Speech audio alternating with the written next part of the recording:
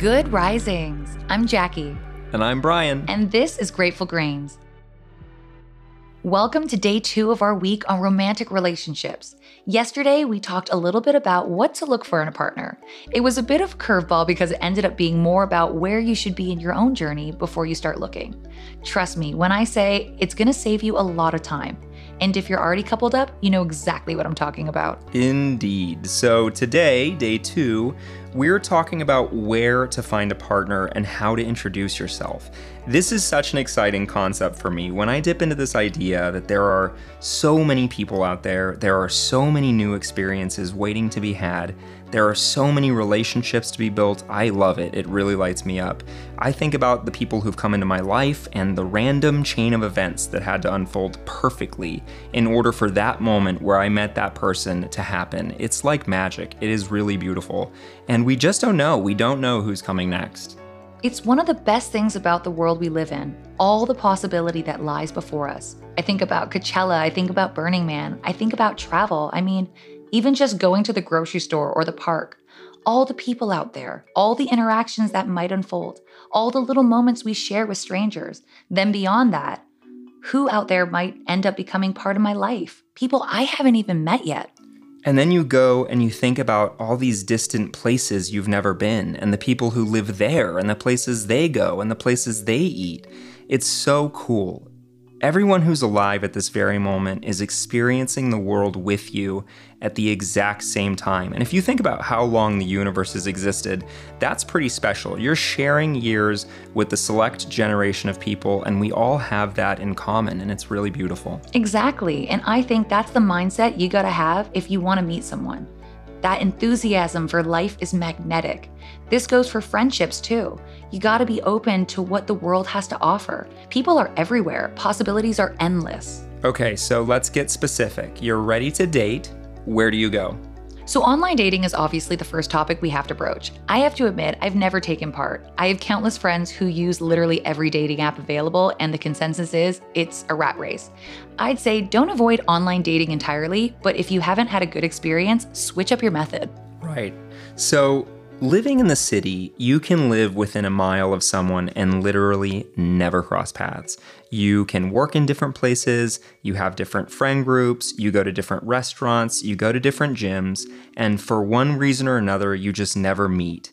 I mean, I think about the number of people I've met throughout the years while living in the exact same city, and it's like an endless well. So if you feel like the well has run dry where you live, maybe you should just switch up where you're spending your time. Go somewhere new, try something different. You're bound to find other people in new places. Side note, my husband and I lived at the exact same apartment complex at the exact same time 5 years before we met.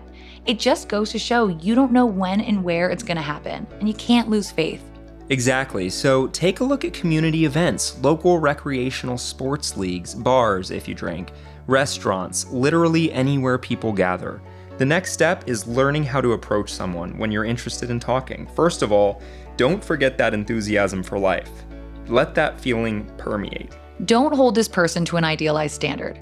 Be open to whatever the interaction might have in store. This person might not be your life partner, but maybe they're a new friend, or maybe they're just another stranger in passing. Don't allow for disappointment. Initially, you're just two people meeting for the first time. You have no idea what's in store. And smile. Smile like you mean it. And this is the part where holding on to that enthusiasm will work in your favor because your smile will be genuine. It's totally fine to open with hi, but your goal initially should be to put this person at ease. According to Leslie Lowndes' widely embraced book, How to Talk to Anyone, your first words don't matter as much as your demeanor, your mood, and delivery. Nonverbal cues make up for 80% of how you are perceived. Appear positive, passionate, empathetic, and always genuinely interested in your listener. And avoid the what do you do question. It's unoriginal, and you're gonna get a stock answer. It's gonna be short, and you're gonna be left having to find a new question to ask. Instead, ask, so how do you spend your time? How's life going? From there, be yourself and be genuine. And look, if it doesn't work out, you'll find other opportunities with other people. This is a practice makes perfect situation. Learning how to break free of that introducing yourself brain block will serve you in business and friendship long after you're coupled up. By the way, there's a lot of fantastic information in the book we referenced, How to Talk to Anyone. I highly recommend checking that out for a deeper dive in this topic. But gosh, this is an exciting topic.